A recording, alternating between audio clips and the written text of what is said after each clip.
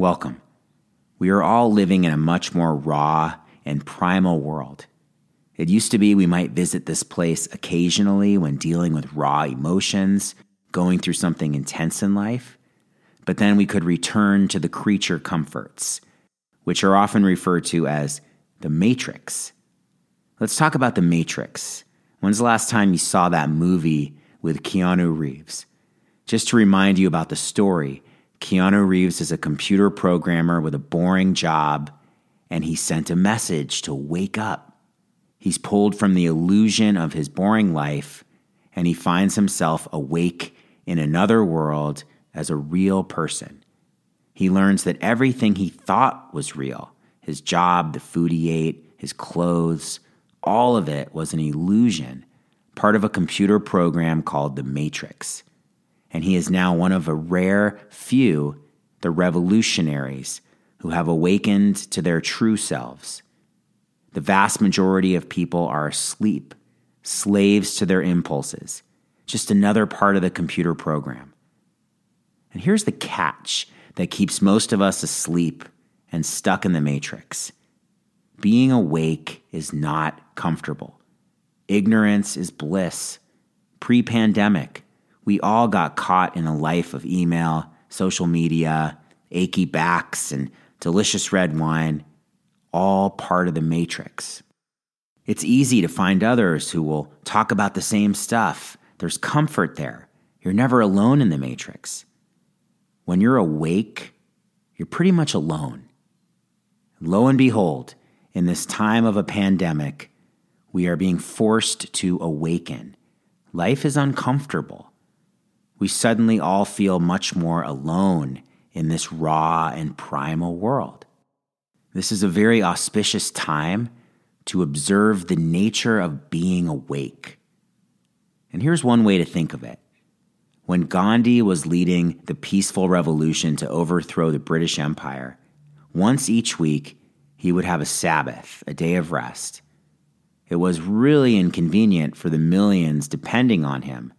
And they would say, "Gandhi, you can't rest right now. We need you today. We have all these issues and questions." And Gandhi would say, "You may need me, but today I need to listen to something deeper and bigger." He would ask himself on this day of rest, what can I do that is purest, most genuinely helpful, and most honorable with my life?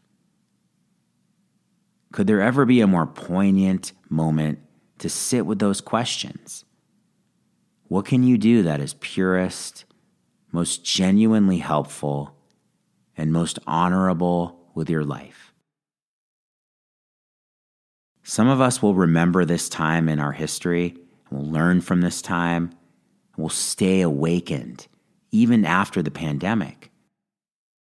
But many of us who are waking up right now will fall back to old ways as life gets comfortable again.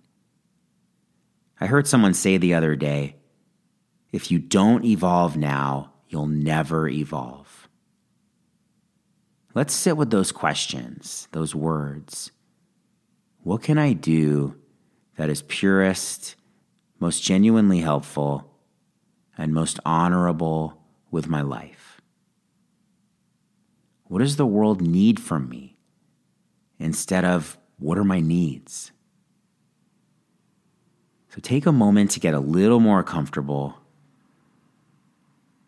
If you can, close your eyes.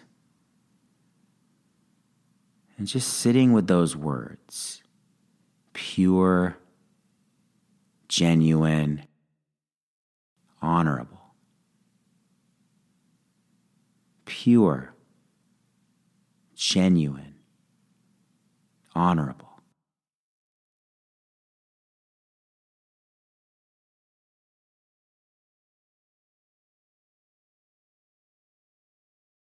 And as you move back into your day or your night, once we get through this pandemic, some of us will stay awakened, and some of us will fall back into our old ways, the creature comforts.